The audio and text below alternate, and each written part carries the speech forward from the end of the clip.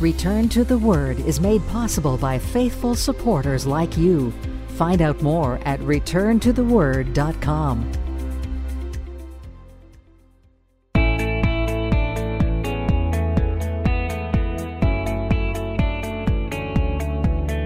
Welcome to the broadcast ministry of Return to the Word with Pastor Mark Fontecchio, advancing the message of God's amazing grace through the teaching of God's Word. And now, here is pastor and author Mark Fontecchio. Revelation 20 brings us to the Messianic kingdom. It brings us to the time when Satan is no longer allowed to run free on this earth.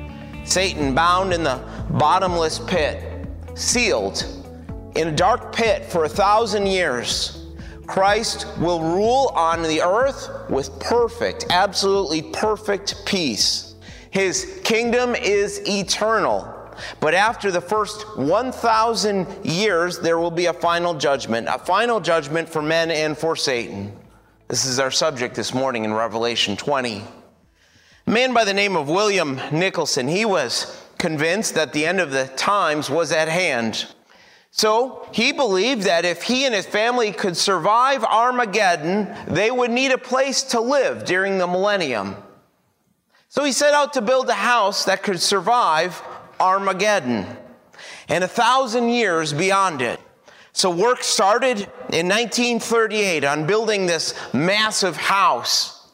And it would take until 1946 to build this home in Alcoa, Tennessee.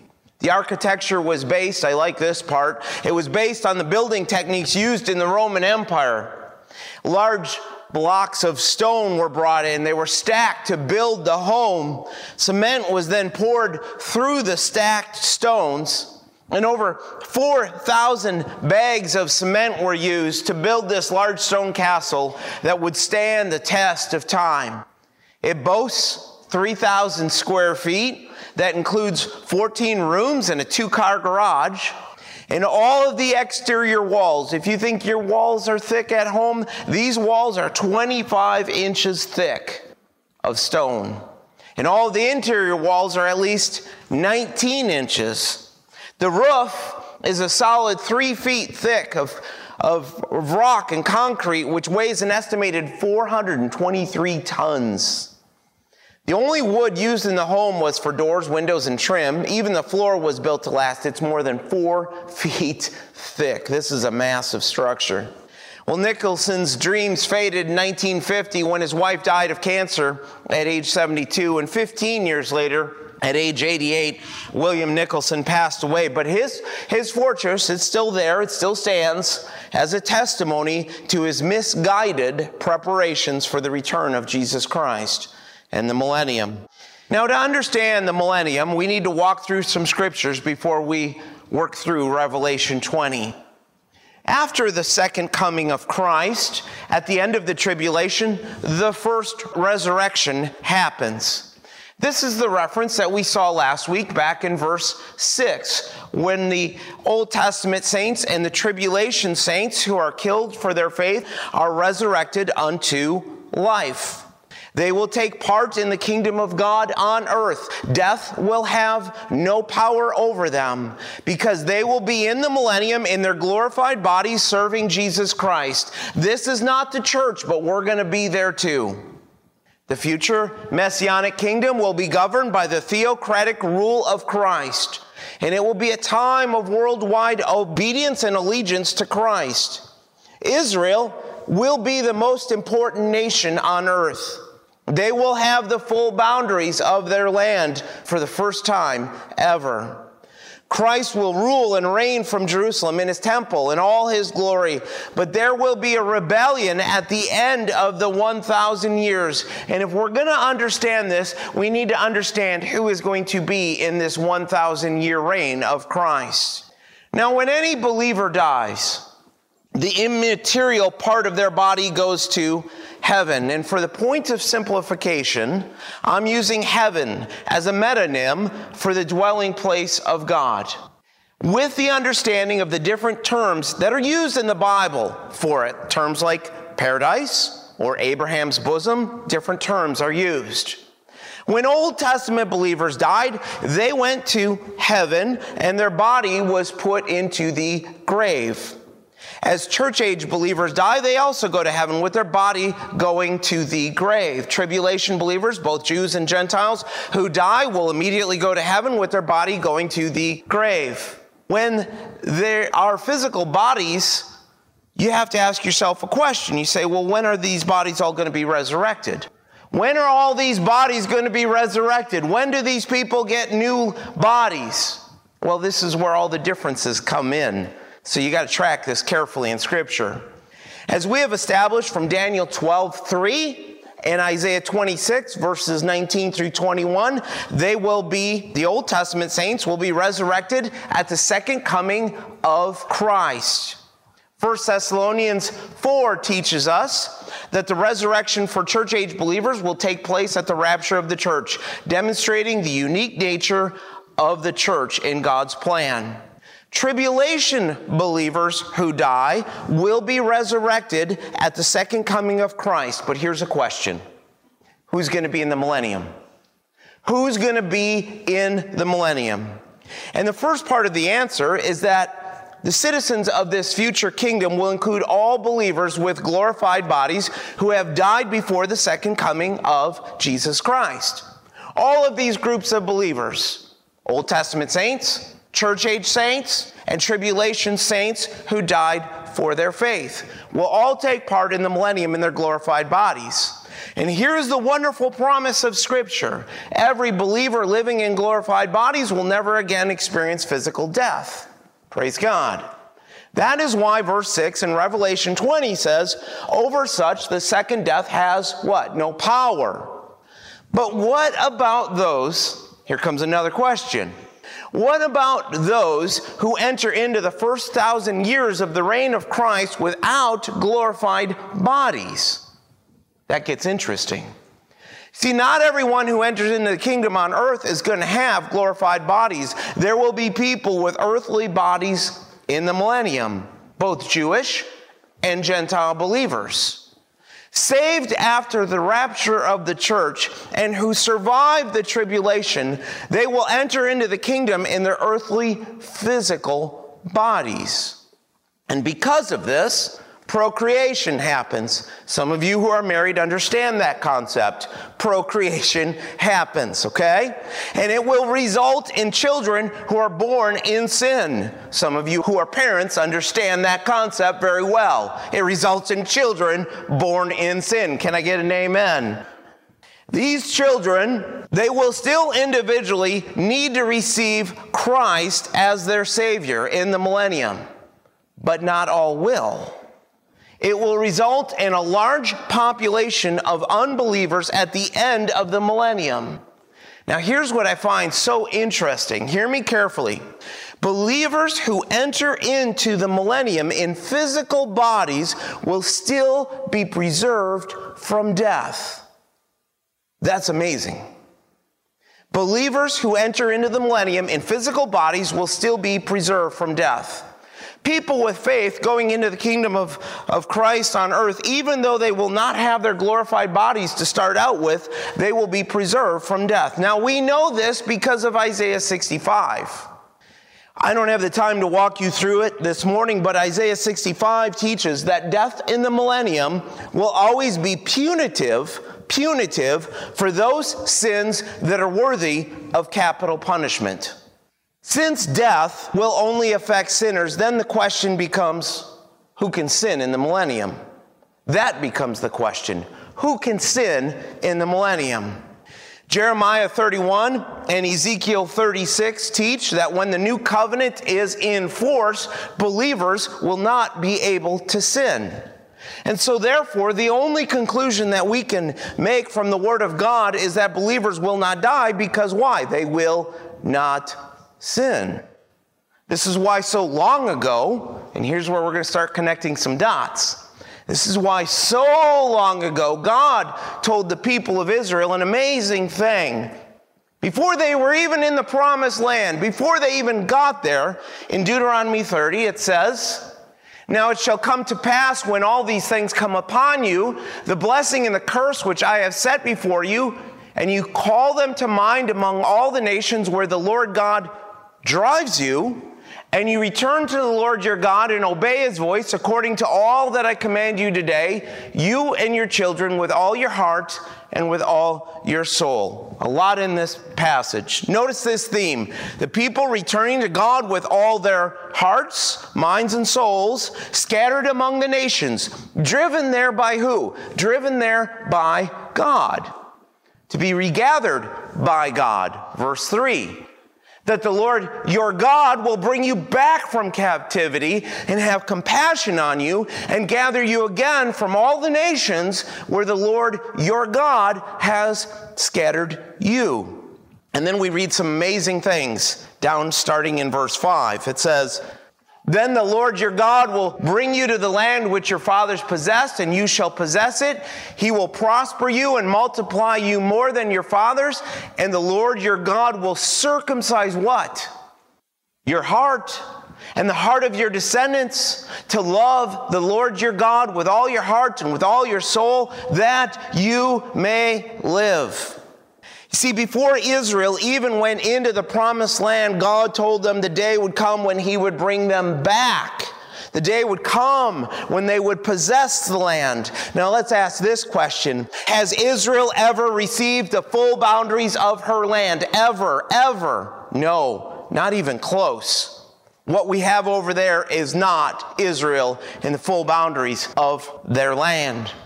So when is this going to happen? At the second coming of Jesus Christ, when the land covenant of Genesis 15 is fulfilled. Genesis 15:18 specifically says this. On the same day, the Lord made a covenant with Abram, land covenant, saying, to your descendants, I have given this land from the river of Egypt to the great river, the river Euphrates. That's the boundary of the land of Israel right there. He's setting down the marker right there in the Word of God all the way back in Genesis 15. Do you realize what that boundary looks like? It's kind of huge. That is what it looks like. It includes Syria, it includes Lebanon, it includes Jordan, it includes part of Iraq, part of Saudi Arabia, all the way down to Egypt. It's never been fulfilled. Israel's never had all of their land, but it will be fulfilled perfectly at the second coming of Jesus Christ. In Deuteronomy 30, God said, he will regather his people from among the nations. He will give them the land. He will give them a king of the line of David, Jesus Christ. That's the Davidic covenant, 2 Samuel 7:16, where David was told this by God. David was told, and your house and your kingdom shall be established forever before you. Your thrones shall be established forever. How long would the Davidic kingdom last? Forever. Forever. We're establishing basic principles. They will have land. There will be a king of kings, and there will be the people. Back to Deuteronomy 30. Notice the other part of this. God told the people of Israel the Lord would circumcise their hearts to love the Lord, their God, with all their heart and soul, that they may live. In order to have perfect obedience to Christ, do you have perfect obedience to Christ? If you do, you're doing something better than me.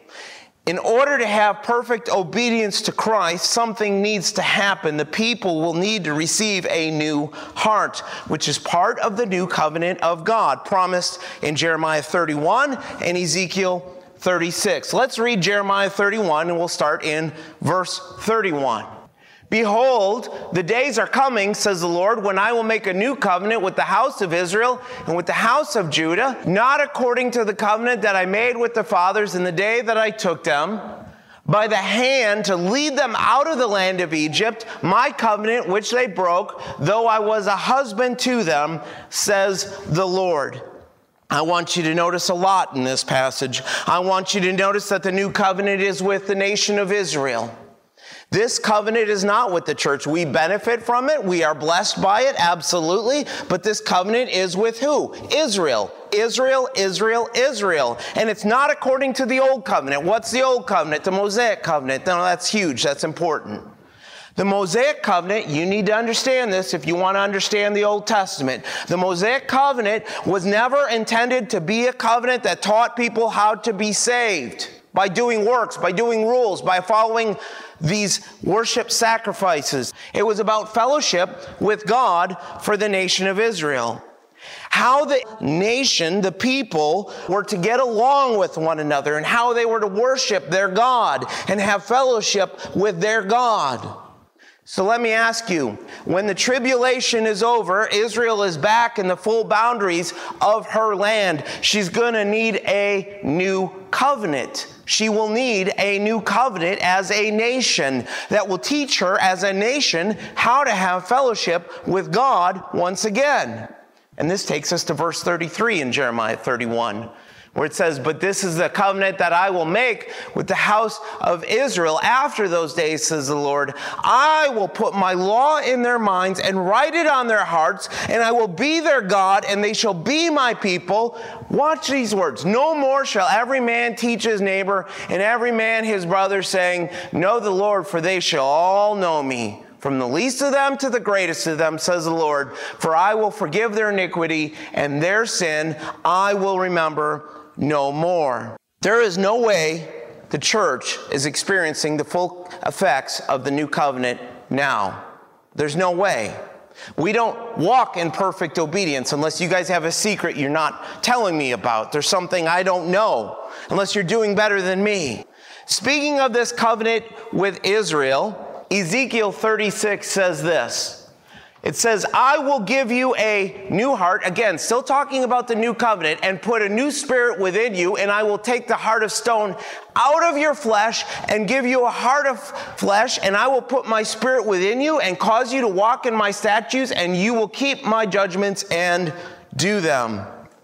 This will be a change in the role of the ministry of the Spirit of God. This will be an absolute change in the role of the ministry of the Spirit of God. During the church age, the Spirit of God does not cause believers to directly obey Jesus Christ. So today, what happens? We can quench the Spirit of God. We can disobey the Spirit of God. We can disobey God all day long. Because if He did cause us to obey all the time, if God caused that, we would all be living in perfect obedience to Christ. But during the millennium, believers, they, even in their physical earthly bodies, they will not be able to sin. There will be a change in the ministry of the Spirit of God. Now, the new covenant will do what the Mosaic covenant could never do. Bring the people of Israel to perfect obedience. Jesus, if you remember from the Gospels, He referred to this new covenant in the upper room, telling the disciples that His shed blood was the blood of the new covenant. Christ Himself is the mediator of the new covenant. This covenant was ratified at the death of Jesus Christ. And Paul tells us in 2 Corinthians 3 that the ministry of the Holy Spirit of God is similar to what Israel will have under the new covenant. But that does not mean the new covenant is in force now, today. That day is coming when Israel is going to have the land, the Davidic king. The new covenant will be in force. The people will live in perfect obedience to Jesus Christ. And out of all of this, this was promised to Abraham so long ago when? All the way back in Genesis 12, when God told him this. He said, "I will make you a great nation. I will bless you and make your name great, and you shall be a blessing. I will bless those who bless you, and I will curse those who curse you, and in you all the families of the earth shall be blessed." So here's what I want you to understand. Here's where we're driving. The land covenant, the Davidic covenant, and the new covenant are all a part of the Abrahamic covenant for the nation of Israel. And when the new covenant is in force, believers will not be able to sin, even those in physical bodies. And if you study out the Bible on this, it tells us only unbelievers will be able to sin. The curse of sin will be removed from God's people. There will be divine protection of life for them. The blessings of the new covenant in the ministry of the Spirit of God will keep them from sin and keep them from death. Because remember, in the millennium, there isn't even going to be accidental death. There won't even be accidental death in the millennium. God will protect people from it. Death during the millennium, as we established before, will always be punitive for those sins that are worthy of capital punishment committed by unbelievers. Now, eventually, we know that the millennium believers will be translated from life on earth to life in the new heavens and new earth. And it seems consistent with Scripture that they will get their new bodies at the end of the millennium. But here's what we know for sure. These kingdom believers will be Spirit-filled, living righteous lives in justice and in peace. Jeremiah 31 says they're going to be living with joy and prosper in all that they do. Isaiah 65 says that they will have good health and live long lives. There will be one language in that day. There will be no wars. There will be universal worship of Jesus Christ. But over time, the number of unbelievers is going to grow. And then Satan is going to be released one final time. And he will know exactly what he wants to try to do. He will have 1,000 years to plot his revenge. So let's go to Revelation 20 and see what he does. Let's pick it up with verse 7. It says in Revelation 20, "Now when the 1,000 years have expired, Satan will be released from his prison and will go out to deceive the nations which are in the four corners of the earth, Gog and Magog, to gather them together to battle, whose number is as the sand of the sea. They went up on the breadth of the earth and surrounded the camp of the saints and the beloved city, and fire came down from God out of heaven and devoured them." Satan and his fallen angels will face a final judgment. At Calvary, Satan's judgment was sealed. He was already defeated. This was the mortal blow that was predicted back in Genesis 3:15. But just because he's defeated does not mean that he is done creating chaos in this world. You may have noticed. Imagine a missionary who arrives back at his hut only to find this enormous python that had made its way into his home. And not knowing what else to do, they don't train you for this stuff in Bible college. They don't tell you exactly what you're supposed to do when there's a gigantic snake in your hut.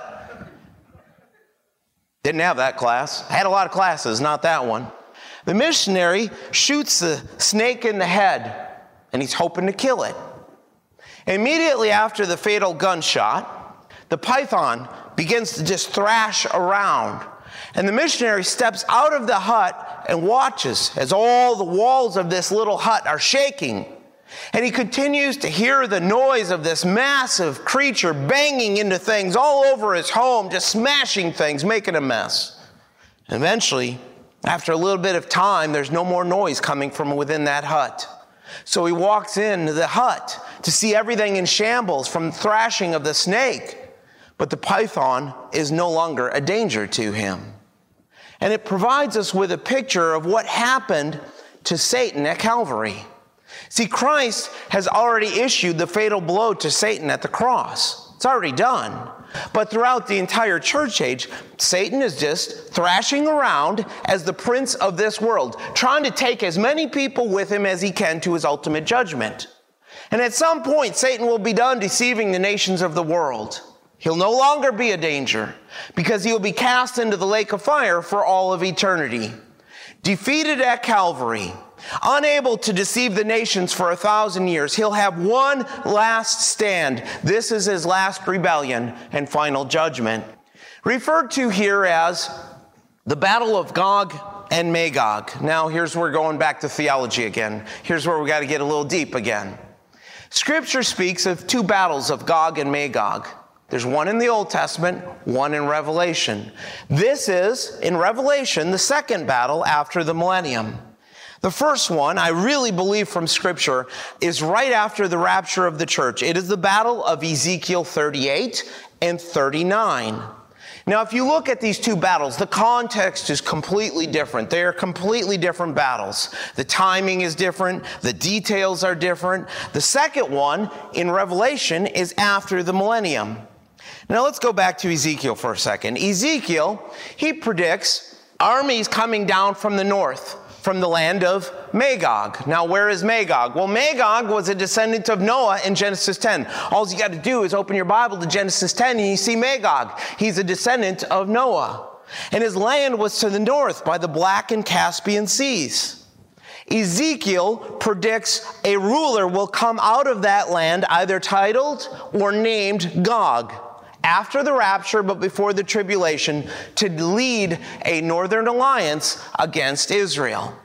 But here in Revelation, this is a different battle. So ignore the Ezekiel stuff, okay? This is a different battle. This is a totally different battle.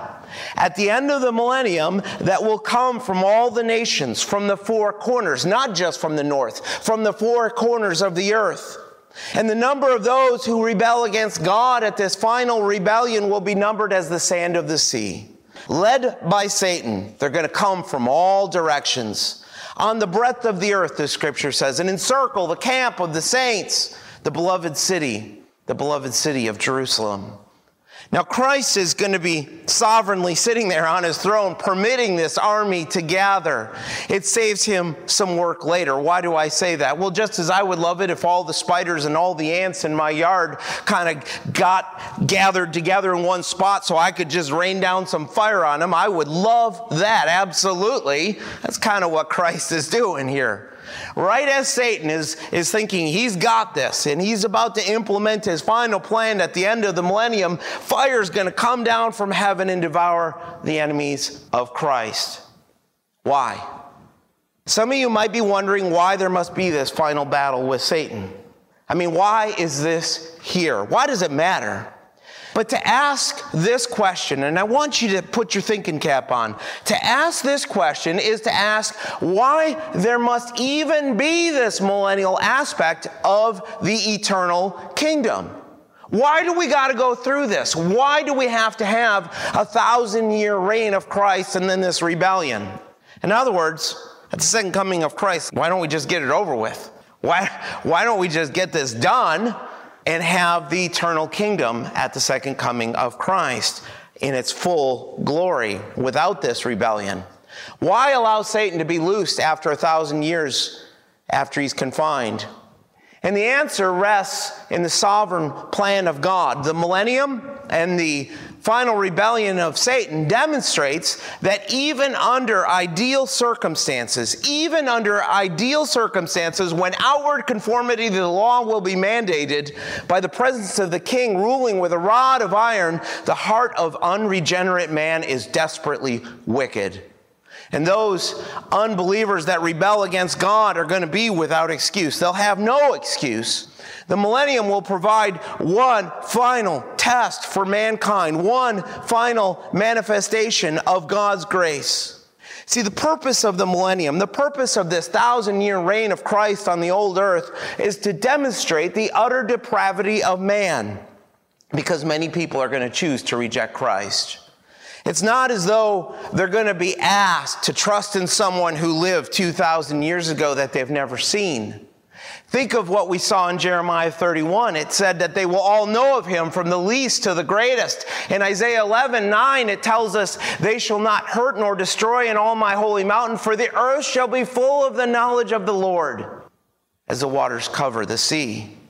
See, even under the most ideal conditions, with the glory of the Lord filling the earth, with no injustice in the world, people are still going to reject Jesus Christ.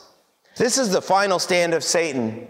Men will not have known the art of war for 1,000 years. They will not have known even what war looks like, but they learn quick. And so what happens? Verse 10. It says, the devil who deceived them was cast into the lake of fire and brimstone, where the beast and the false prophet are, and they will be tormented day and night forever and ever. The devil is going to be cast into the lake of fire. He will join the beast and the false prophet who have been there since the second coming of Jesus Christ 1,000 years before. They will be tormented day and night without end. The text says forever and ever. Literally to the end of ages, it says. See, there's no way possible in the Greek language to state more emphatically their everlasting punishment. It is the destiny of all who follow Satan. Listen to what Time magazine said This is old school now. This is Time magazine in December of 1999, and this is what they said about Jesus. This shows you how much things have changed in our country in the last 20-some years. Back then, in 1999, Time magazine said, it would require much exotic calculation to deny that the single most powerful figure, not merely in these 2 millenniums, but in all of human history, has been Jesus of Nazareth. They go on. A serious argument can be made that no one else's life has proved remotely as powerful and enduring as that of Jesus. Time magazine got it right for once. They got it right. The Old Testament points to Jesus Christ. The New Testament points to Christ. All of history points to Christ. Church history for the last 2,000 years points to Christ. The millennial reign will point to Christ. It's all about Christ ruling and reigning from Jerusalem. And then the end comes, verse 11 in Revelation, where it says, then I saw a great white throne and him who sat on it, from whose face the earth and the heaven fled away, and there was found no place for them. And I saw the dead, small and great, standing before God. And the books were opened, and another book was opened, which is the book of life. And the dead were judged according to their works by the things which were written in the books. Now before the eternal state, the old heavens and old earth will be melted away by fire. Now, Christ predicted this. He predicted this all along. If you remember from the New Testament, in Matthew 24:35, when he said this, he said, heaven and earth will pass away. He warned people, but my words, he said, will by no means pass away. Christ taught it in Matthew 24, and then in Matthew 5:18, he taught that the heaven and earth will pass away. And this teaching is echoed throughout the New Testament. 2 Peter 3:7, it says, but the heavens and the earth, which are now preserved by the same word, are reserved for fire until the day of judgment and perdition of ungodly men. And again in 2 Peter with verse 10, watch this. But the day of the Lord will come as a thief, in which the heavens will pass away with a great noise, and the elements will melt with fervent heat. Both the earth and the works that are in it will be burned up. Therefore, since all these things will be dissolved, what manner of persons ought you to be in holy conduct and godliness? Makes no sense to live for today in this world, does it? Goes on. Looking for and hastening the coming of the day of God, because of which the heavens will be dissolved, being on fire, and the elements will melt with fervent heat. Nevertheless, we, according to his promise, look for new heavens and a new earth in which righteousness dwells. See, the old heavens and earth will be removed before the new heavens and new earth are put into place by God. Now, this teaching impacts our understanding and role as stewards of God's creation. The curse of sin affects the entire globe. The soil, the weather, the plants. You see, this earth is falling apart. Why? Because of the curse of sin. So don't worship the earth, worship the Creator. The world will end when God wants it to end. But why do the old heavens and earth need to be destroyed? Well, because the Bible tells us that the presence of sin in the universe and the residual effects of the curse on creation means that this earth cannot be renovated enough to make it meet God's standards of righteousness for the eternal state. He can't renovate it enough. It must be completely destroyed and recreated, which takes us to the purposes of God in human history. See, the ultimate plan of God is not just what he's doing in your life. God's got a bigger plan than that. I'm sorry, you're not the center of the universe. I know that bursts your bubble, but you're not. The ultimate plan of God is to bring himself glory. And he will do this by more than just his work in man. He's got a bigger plan. He will do this by redeeming the church. He will do this by redeeming Israel. And all of creation, the new heavens, the new earth, are all part of the final pieces of the plan. Now this takes us back to our text in Revelation. Verse 11 is telling us about the great white throne judgment, where the lost of all the ages will be lined up and they will meet their final judgment before the Creator. This is God seated on his throne. The throne, I want you to notice in the text, is not on earth, and it's not in the heaven. John tells us God is so powerful that the earth and the heaven fled away. John sees the small and great standing before God awaiting judgment. Now, these are not believers, so if you're a believer in Jesus Christ, you're not going to be there. If you're a child of God by faith, you will not be a part of this judgment. It's not possible. There they will stand before God, awaiting to be sentenced. It's a horrible place to be. It's a horrible, horrible thing. Their judgment is on the basis of the books that are open. The book of life is the roll of those who are saved and have eternal life. These souls will not have their names found in it because they were not reconciled to God by faith. Now, hear me carefully. This book of life, it's not there for God to check to see if your name is in it like he's Santa Claus. That's not what's happening. This book is there to show that they're not in it. It's there to show that they're not in it. The dead are judged on the basis of their works, not, hear this carefully, judged not to determine whether or not they have eternal life. They don't have it if they're in this line. They don't have it. But rather, their works are shown to show that no matter how well they lived, their works never measured up to the righteous standards of a holy and perfect God in heaven. Amen. People of all the ages have died thinking that their works are enough for eternal life. They're not. Don't kid yourself. They're not. On this day, they will learn that by their works, they could not be justified before God. Their works are the basis for the judgment of the degrees of punishment that they will face for all eternity. See, here's a disturbing teaching. Matthew 11 actually teaches us that there are degrees of punishment in hell. Scary thought.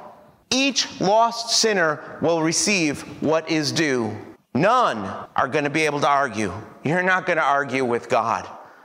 These books are intended to show us that God does not forget the deeds of the unregenerate man. Every thought, every deed, every wicked lust of the heart is recorded and noted by a holy God in heaven. He will judge with perfect justice. Men like Alexander the Great will be there. Hitler, Stalin, Mao, they're all going to be lined up. They're going to be there. Men who doubled down on their wickedness. Men who went in for wickedness on a grand scale with the world as their stage. And then they died in their unbelief. There will be no rewards given at this judgment. Notice the text says nothing about rewards at all. Only punishment forever and ever. All the unsaved who die, even those in the millennium, are part of this judgment. So we read in our last 3 verses. The sea gave up the dead who were in it, and death and Hades delivered up the dead who were in them, and they were judged, each one according to his works. Then death and Hades were cast into the lake of fire. This is the second death. And anyone not found written in the book of life was cast into the lake of fire. Verse 12 answers the age-old question of what happens to someone who dies out at the sea. It shows us that no matter what happens to their bodies at sea, God is still more than able to raise their bodies. God will raise them up so they can stand in judgment before him and go into everlasting punishment in the lake of fire.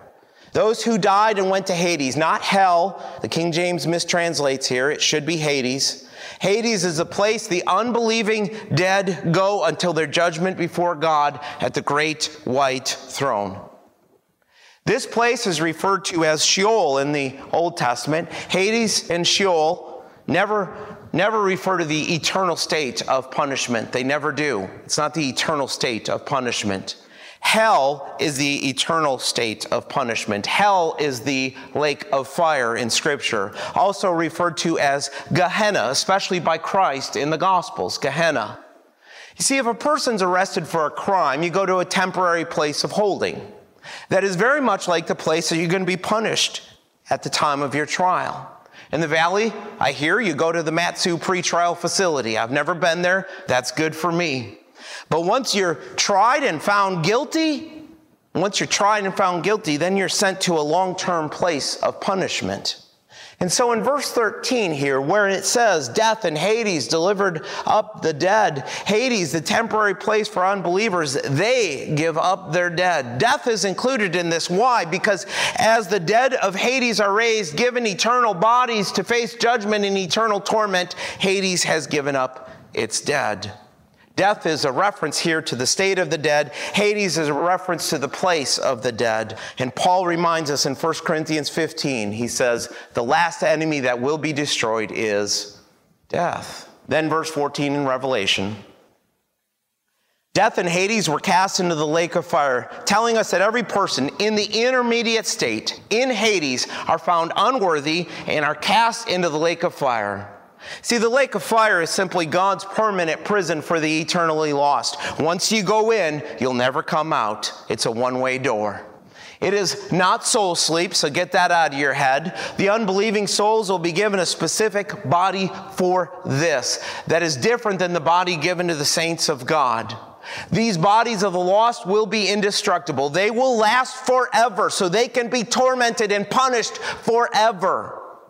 But they will still be given to sin in the lake of fire. They will live through every painful moment of torment, never to end.